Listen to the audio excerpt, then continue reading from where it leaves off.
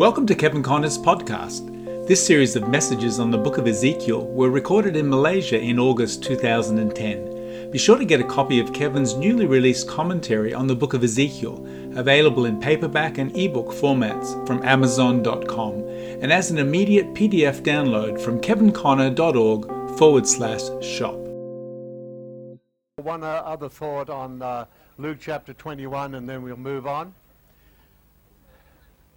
So what we're going to do, we're going to finish this session and this lesson and then take a fuller break for those who want breakfast and you want to be full gospel. Okay, so Luke chapter 21, where we're looking at before, I want to read on a little bit more. So remember I was saying here that Jesus almost follows a similar thing. He sees the glory of God departing. He is the glory of God departing from the temple. Desolation, your house desolate, the temple, the city desolate. So Luke chapter 21, let's read verse 20 again. But when you see Jerusalem surrounded by armies, back there in Ezekiel's time it was the Babylonian armies, here in AD 70 it's the Roman armies, then know that its desolation is near. Then let those who are in Judea flee to the mountains, let those who are in the midst of her depart, and let not those who are in the country enter into her. And listen to verse 22 onwards. For these are the days of vengeance, that all things which are written may be fulfilled. There was no vengeance in the heart of Christ when he first came. But woe to those who are pregnant and to those who are nursing babies in those days, for there will be great distress in the land. You can underline the word land, and wrath upon this people. So the land. So 4 things desolate in Ezekiel's time, same in Jesus' time.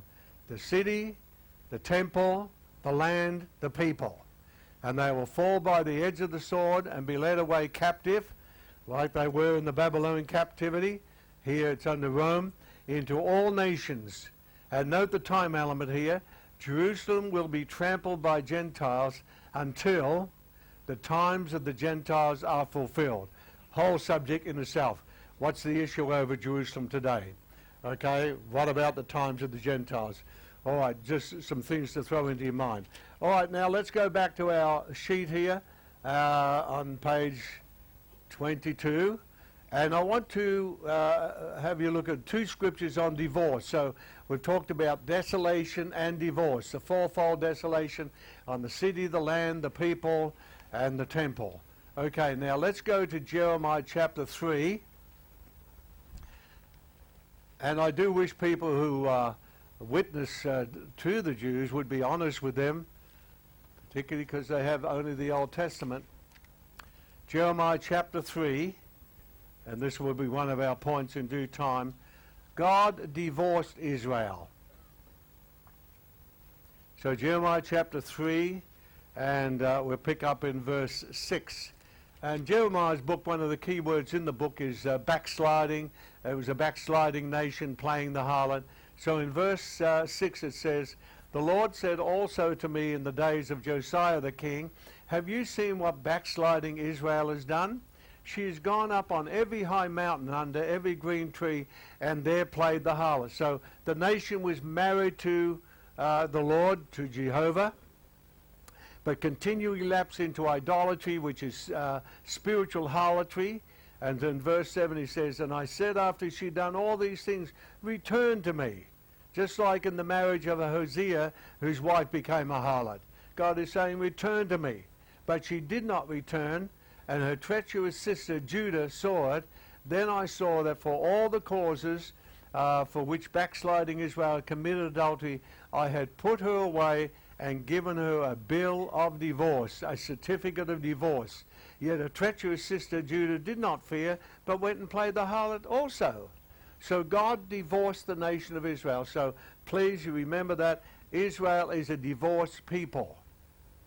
All right, we'll come back to that later. Isaiah chapter 50, you've got it on your note there. Isaiah chapter 50 and verse 1. And the Lord through the prophet Isaiah is saying, Thus says the Lord, where is the bill of your mother's divorcement, whom I have put away? So, the whole issue, God is a divorced person. Should you fellowship God? All right, let me throw this one in for the more serious students. In Ezekiel chapter 16, it's on your note there, Ezekiel 23, Ezekiel talks about Israel and Judah like two harlots, playing the harlot and everything like that. So Ezekiel picks up this thing. And Jeremiah is saying the same thing, Isaiah is saying the same thing. All right, now for the more studious ones, in Leviticus chapter 21 somewhere, there were qualifications laid down for the high priest, the bride of the high priest. And the high priest, listen to the language here, was not allowed to marry a harlot, a widow, a divorced person, or profane. Those four words are used of Israel. Israel played the harlot. They became widowed. They became divorced. God gave them a bill of divorce, a certificate of divorce, and they became profane, which is to speak lightly of sacred things. And so the high priest was not allowed to marry anybody who was divorced, profane, a harlot, or widowed. But the high priest was to marry a virgin of his own people. This is why the Lord Jesus Christ cannot marry national Israel. He wants a virgin church, a pure church. He cannot marry national Israel. See, so people get this thing mixed up. So, well, Jesus Christ is our great high priest under the new covenant. He's going to remarry Israel. No, he's not. See, we need to read the scripture, not just grab a verse here and there, so forth. So the only hope for national Israel is to become a new creature in Christ. All things pass away, they become a new creation, then they can become part of the bride of Christ. Everybody breathing out there, am I talking to the right people or talking to myself here? Is anybody learning anything this morning? Am I shaking some of your traditions? No comment. Okay, now let's go down to the bottom of the page, last thing here, and then we'll go over to page 23. John chapter 1, verse 11 to 12, I'm going to quote it to you. The worst thing that happened in the nation of Israel, particularly the house of Judah, when Jesus came was this. John chapter 1, verse 11, 12 says, he came unto his own, referring to Jesus, and what happened? His own received him not. So it's in John chapter 1, 11, 12. He came unto his own. So Jesus, the Messiah, came to his own people. His own received him not, but finish. But to as many as received him, whether Jew or Gentile, he gave them power to become the children of God. Okay, but what happened? In Matthew chapter 27, verse 19 to 25, we won't turn to it. I've got to finish this lesson. With Deuteronomy 19:10, Numbers 35:33. When Pilate came out and said, this man, he's a just man, and what do they cry? And we're told in Luke's gospel that the priests agitated the people, and the voice of the chief priests were heard loud in the people, and they said, I'm innocent of the blood of this just man. And what did they say? The worst thing the nation ever said, his blood be on us and on our children. And you see, unless we know, we don't understand this in our Western world or our world here, that when you go back to Numbers, I've given you a couple of examples, Deuteronomy, the laws concerning innocent blood, anybody who shed innocent blood, they actually invoked a curse upon themselves. And I'm sorry to say this, I think of Australia, Western world, America and so forth, what's happening with the abortion rate and the millions of babies that are being aborted throughout the world. Innocent blood. It's screaming to high heaven. We are bringing curses on our nations. See, we don't understand. The rulers and government don't understand that a nation that sheds innocent blood brings a curse on itself. So when they said, his blood be on us. See, Pilate took a basin of water, and I've got some archives from Jerusalem, not from Jerusalem, from Rome, where our Bible tells us that Pilate asked for a basin of water, and he washed his hands in the water, and he says, I'm innocent of the blood of this just person. They said, his blood be on us and on our children. So they actually invoked the curse of innocent blood on themselves and on their unborn generations. Now, This is no joy in my heart to say this. I grieve and think of the curse in the nation that they've been under for centuries, and Hitler was the worst one. But you see, once they accept the blood of Jesus in blessing, the curse is lifted. And there are hundreds of Jews that are coming to Christ, the Messiah, accepting him, and they're coming under the blessing of the blood. But until then, his blood be on us and on our children. So the unborn generations came under the curse of innocent blood. And the Jews know the laws. You need to read those chapters fully between now and the coming of the Lord. Okay, the laws concerning innocent blood. Wow. But it can only be lifted when they accept the Lord Jesus as their personal Savior. How many are glad for the blood of Jesus this morning? Hallelujah. Cleanses us from all sin. Makes us clear before God. Okay, let's go to 23 now. Try and wrap this session up. I've gone a bit longer than I intended to on this, but I believe it's such an important thing.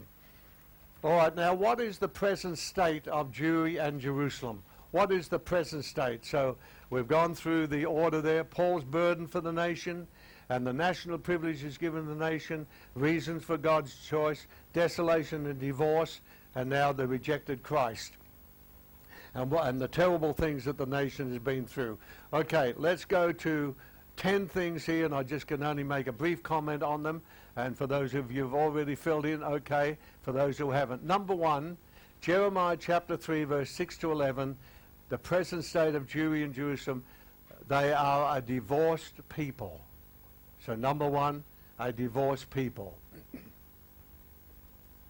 And God cannot marry, God cannot violate his own marriage laws. And if a man divorces his wife, we're told that he could not go back and remarry her. So a divorced people. Number 2, John chapter 8. We can only give C thoughts here. John chapter 8.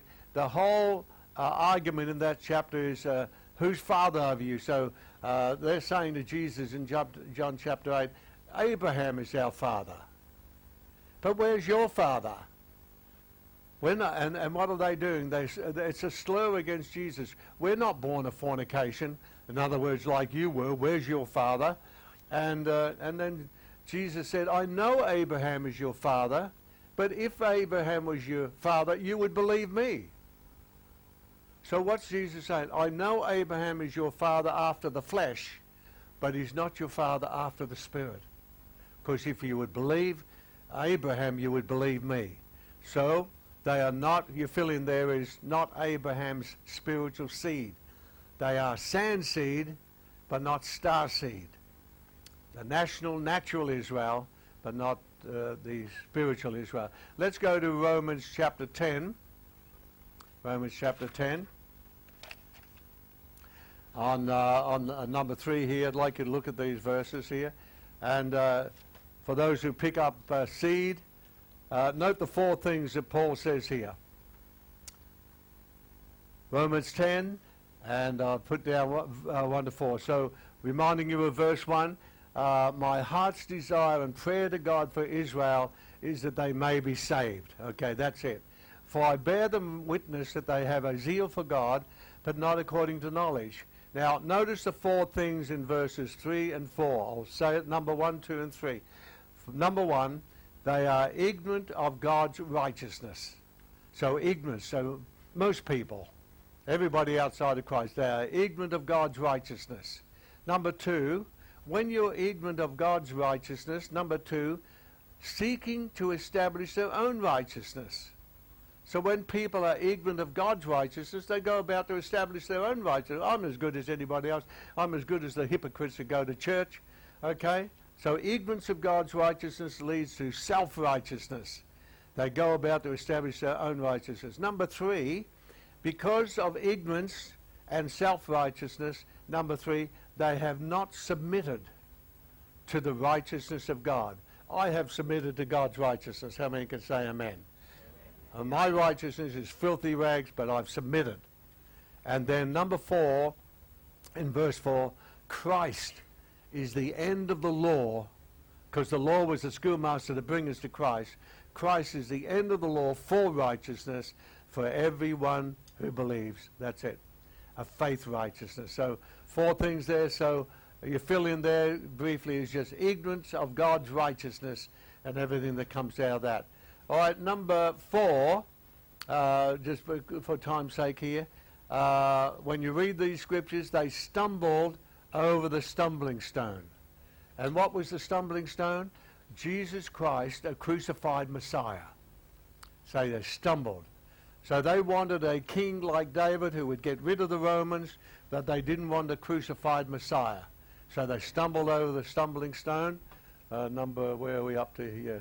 Stumbling stone, crucified Christ, Messiah.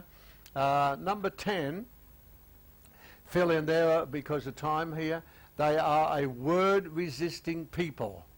And Paul is writing this. Remember, it's Paul. It's not Kevin Connor. It's Paul who's praying that they might be saved. He's willing to be damned for them. They're word-resisting. They resist the word. In fact, it might shock you a bit when I was in the Middle East and I was ministering to the Messianic Jews and then ministering to the Arabs in different conferences there. It was against the law in Israel for anybody to witness to a Jew. It was forbidden by the law, and we could either be deported or else put in jail. And as far as I know, that still stands. If a Jew asks a question of a Christian, then the Christian could answer it. But against the law to witness to a Jew and try and proselyte, or else you would be deported or put in jail. That's how it was. I was able to minister to the Messianic Jews because they believe us. Okay, and minister to the Arabs there. All right, so a word-resisting people. Number 6 here, blindness. Paul says, I don't want you to be ignorant of this thing, that blindness in part has happened to Israel until the fullness of the Gentiles be come in. That's in verse 25. I would not, brethren, that you should be ignorant of this mystery, lest you should be wise in your own conceits, that blindness in part has happened to Israel until the fullness of the Gentiles be come in. I haven't got time to do this, but you must understand the distinction between the times of the Gentiles and the fullness of the Gentiles. 2 different things. So Jerusalem is to be trodden down until the times of the Gentiles be fulfilled. But here, blindness in part has happened to the nation until the fullness of the Gentiles. So you need to understand the distinction there. So blindness, where are we up to? Yes, blindness of heart until the fullness of Gentiles has come in. All right, number 7 here. They are enemies of the gospel for your sake. Enemies of the gospel. So as I said, you know, it's against the law to preach to a Jew, witness to a Jew, unless he asks a question. Unless he's a Messianic Jew, and you're deported or you're put in jail. Okay, so enemies of the gospel. Number 8, they are broken out of the faith olive tree. I want you to turn to this verses here. Romans chapter 11. Let's turn to Romans chapter 11. Let me ask you a question here. And please respond. How many believe that the olive tree represents natural national Israel? Hands up.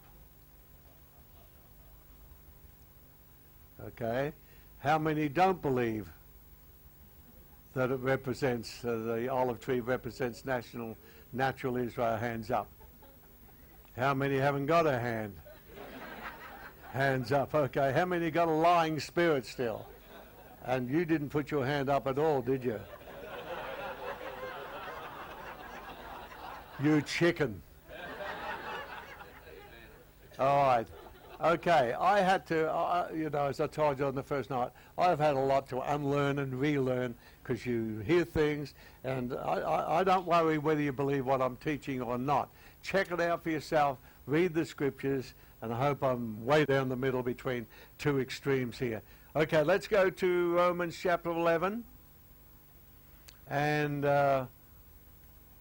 we'll go to, let's see,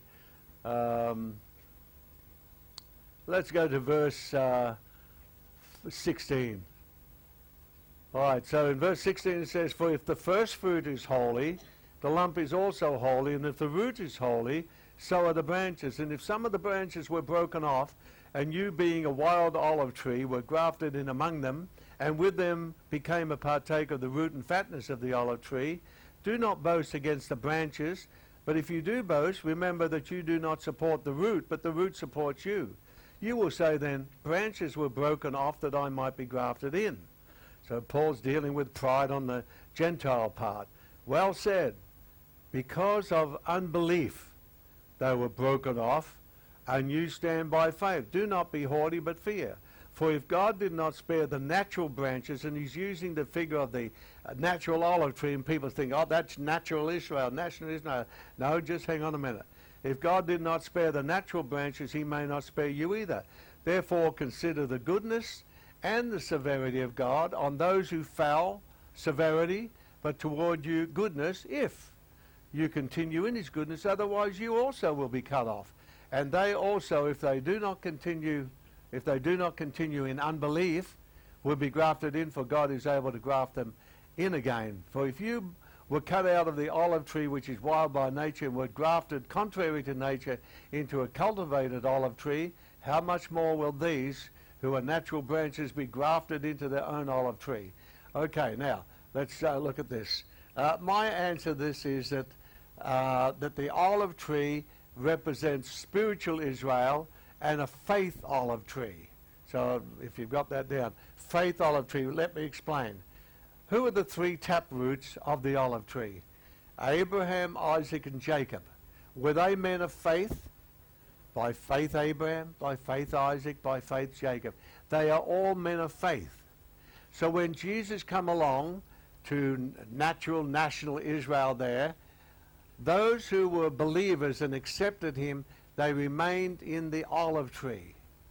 Those who were broken off because of, everybody say the word with me? One word. Unbelief. See? Unbelief. So it's a faith olive tree. It's not natural national Israel. It's a faith olive tree. So those who were of faith, they stayed into the olive trees. Those who, of the Gentiles who came into faith, they were grafted into the faith olive tree. It's by faith. And so when people say to me, Kevin, what's the Jewish problem? What about the Jewish problem? I say, the Jewish problem is everybody's problem. It's unbelief or faith. So once we accept Christ by faith, we are grafted into the faith olive tree. And they say, well, what about the Jews? Say, if they abide not still in, say the word with me, unbelief. That's what Paul's saying. If they abide, verse 23, and they also, if they abide not still in unbelief, will be grafted in. God is able to graft them in again. It's so clear.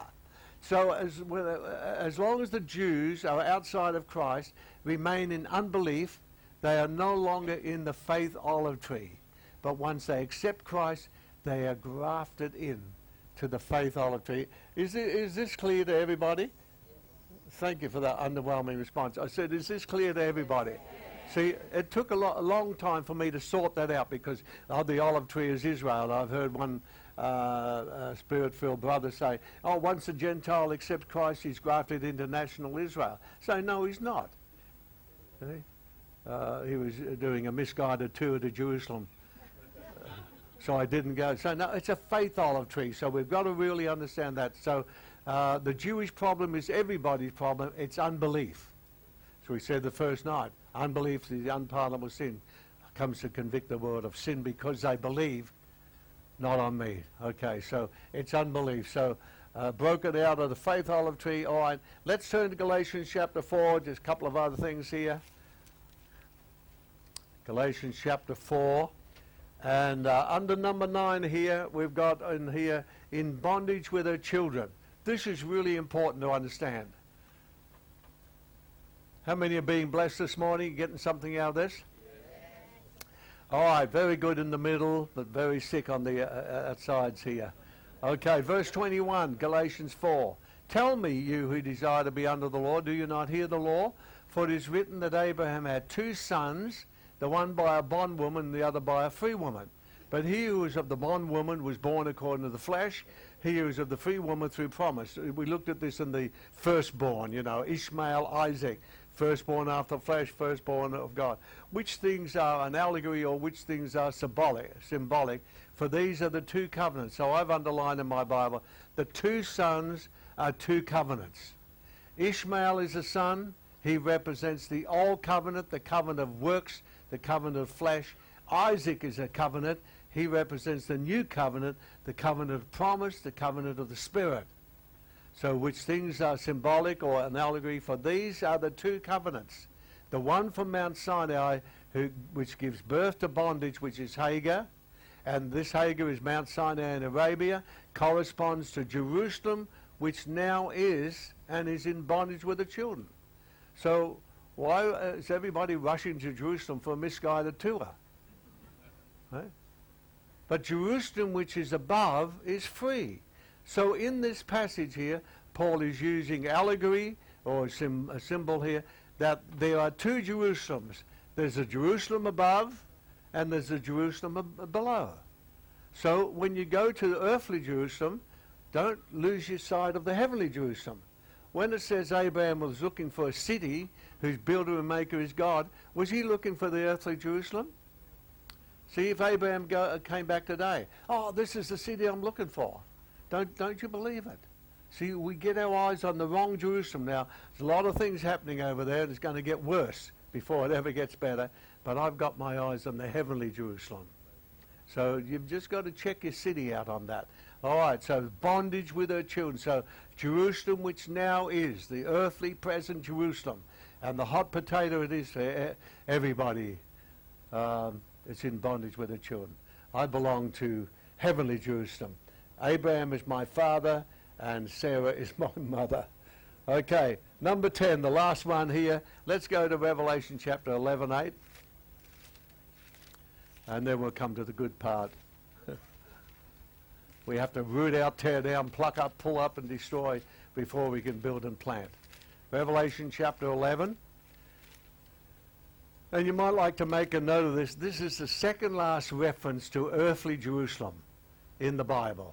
The second last reference to earthly Jerusalem. And look what it says. It's referring to the chapter on the two witnesses.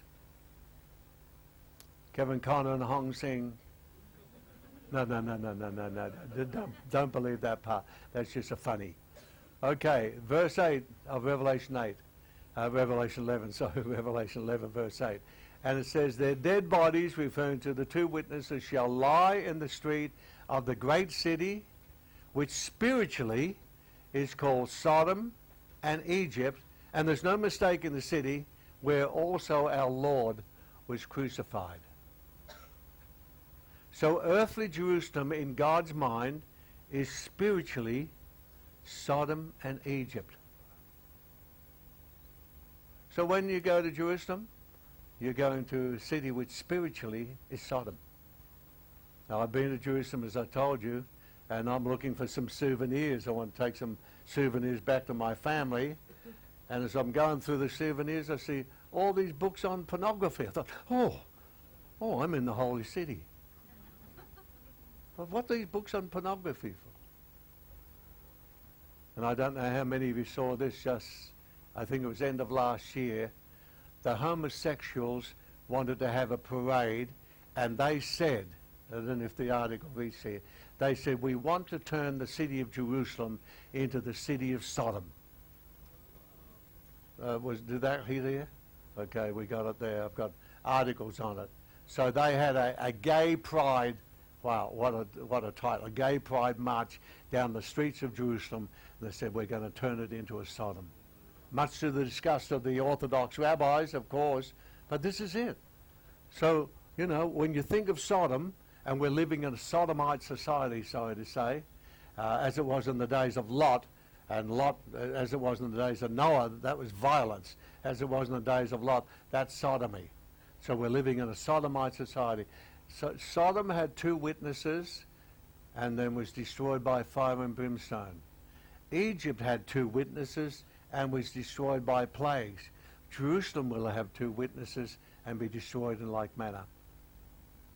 So when I hear some of this stuff that's going around, well, when the millennium comes and Jesus comes, he's going to fix up Jerusalem and all the nations are going to go up to Jerusalem to keep the Feast of Tabernacles.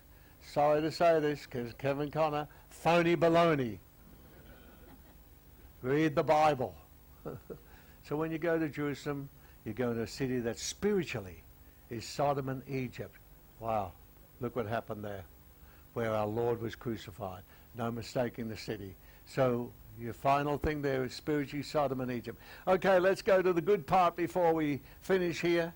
Okay, the restoration of Israel. So has this helped you this morning? So the burden for the nation. So I have nothing against the nation. I'm not anti-Semitic. I'm not anti-Jewish. I'm not anti-anybody. My desire is that they will be saved. And you see, one of the sad things, have I got here?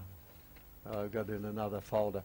My wife and I were in Atlanta, Georgia, before we got sick 2 or 3 years back, and about 7 or 8 of the mainline churches came out with an article in the newspaper, in the weekend newspaper, and I got a copy of it, brought it home to make sure I'm not seeing things, and they have decided that the Jews do not need to be born again.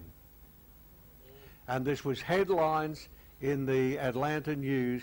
Jews do not have to be born again. They are still the covenant people of God. They are still the elect. Well, that's a lie from the pit of hell. Because Jesus said to Nicky, you know Nicky? Demas, you know, that's his surname. Nicodemus, Nicodemus, you know. Are you breathing? I know it's time for breakfast, okay. So he said to Nicodemus, are you a Jew? You've got to be born again. If you're not born again, you can't enter the kingdom. So when these 7 or 8 mainline churches got together and said the Jews do not have to be born again, that's contradicting Jesus.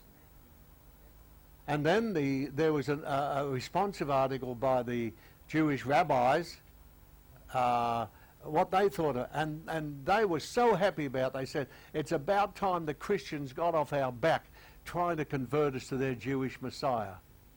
Well, that's a delusion. I say, Jew or Gentile, you've got to be born again to enter the kingdom. That's not anti-Semitic. It's just being Bible. That's being honest with the Jews. And people who tell me, well, the Jews are it, God's finished with the church, church is a failure, God turned back to the Jews. I say, as long as you tell them they've got to be born again, okay? God is never finished with the church. Jesus will never divorce his bride or his body.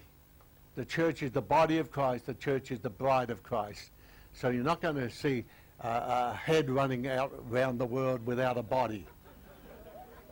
I mean, I love my wife. See? That's why I call her expensive. Dear first, when I first met her. And if anybody came up to my wife and said, oh, you're not very good looking, you know what I'd do? I'd punch him in the nose in the name of Jesus and repent afterwards. Because I love my wife with all her imperfections. And she loves me with all my imperfections. And if I feel that way about my bride, how does Christ feel about the church?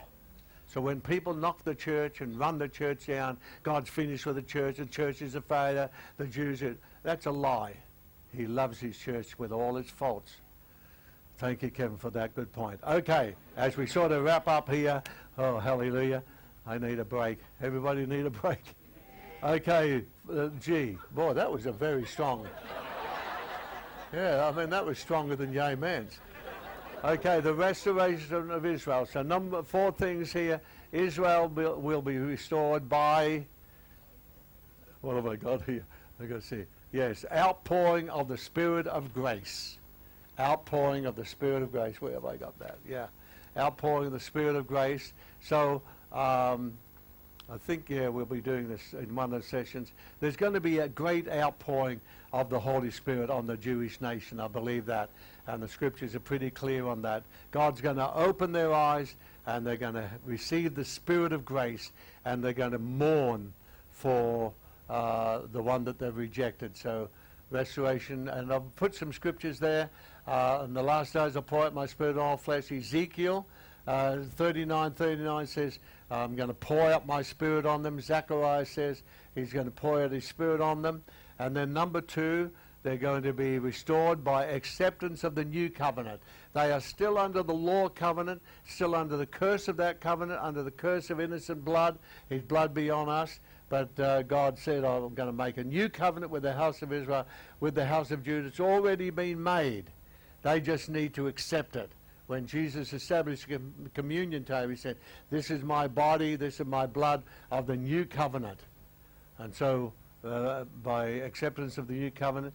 And then number 3, they are grafted into the faith olive tree. I think I've made that clear enough. They will be grafted. If they abide not still in unbelief, they will be grafted in, and God is able to graft them in again. So they get their eyes open, grafted back into the faith olive tree. And then number 4, they will be saved through faith in the Messiah. So all those scriptures in Romans, Paul's looking forward to a time. Blindness in part has happened in Israel till the fullness of the Gentiles come in. Then they're grafted in again. They get their eyes open. They're saved through faith in Messiah. So my prayer and desire is that Israel might be saved. All right, now just go down to the last part here.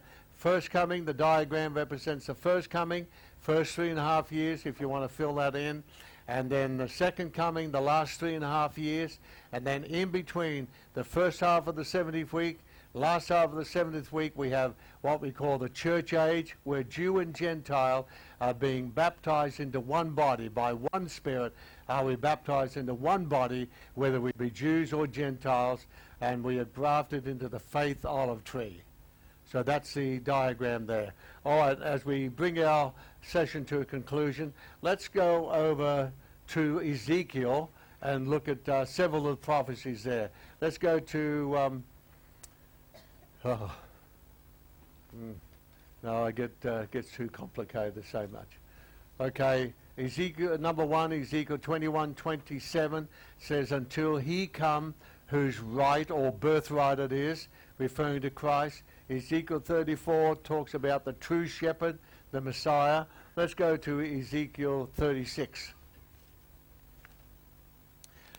These are all new covenant promises, so we have to sort of read them in the light. Ezekiel's down in Babylon, the people in Babylon captivity, they've gone through the fourfold desolation, they've been divorced, and yet woven throughout the book of Ezekiel are the promises of restoration. Ezekiel 37, on the dry bones will live again. And then chapter 39, the Holy Spirit. Ezekiel 36. And we'll go to, what verse? Verse 25. Promise of restoration. Then he says, then will I sprinkle clean water upon you, and you shall be clean. Washing of water by the word. I will cleanse you from all your filthiness and from all your idols.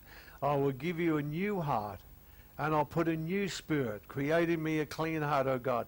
So a new heart, and I'll put a new spirit within you. The Holy Spirit, I will take the heart of stone out of your flesh, so we think of the stony tablets, and give you a heart of flesh. I will put my spirit. So new spirit, that which is born of the Spirit is spirit, and I will put my spirit within you and cause you to walk in my statutes, and you will keep my judgments and do them. Everything pertains to the new covenant. Let's go to one more scripture, and then we'll take a break. Ezekiel 39, and let's go to verse 25, just a couple of verses here. So Ezekiel 39. So woven throughout Ezekiel are promises of restoration. So verse 25, therefore thus says the Lord God, now will I bring again the captivity of Jacob and have mercy upon the whole house of Israel, and will be jealous for my holy name. And then in verse 29, neither will I hide my face any more from them, for I have poured out my spirit upon the house of Israel, says the Lord. That's a tremendous picture I have. So down the bottom of page 23 as we close, conclusion. The restoration of Israel is not to the Mosaic covenant economy, which was abolished at the cross, but it's a restoration to God through Christ only by the body and blood of the new covenant. And if you want fuller details of that, excellent book by a friend of mine, restoration theology from which I've taken from these chapters 10, 11, 12, and 13. Amen. Hallelujah. I'm done. Everybody done? All right. Let's give it a We hope you've enjoyed today's teaching. Visit kevinconnor.org for more information.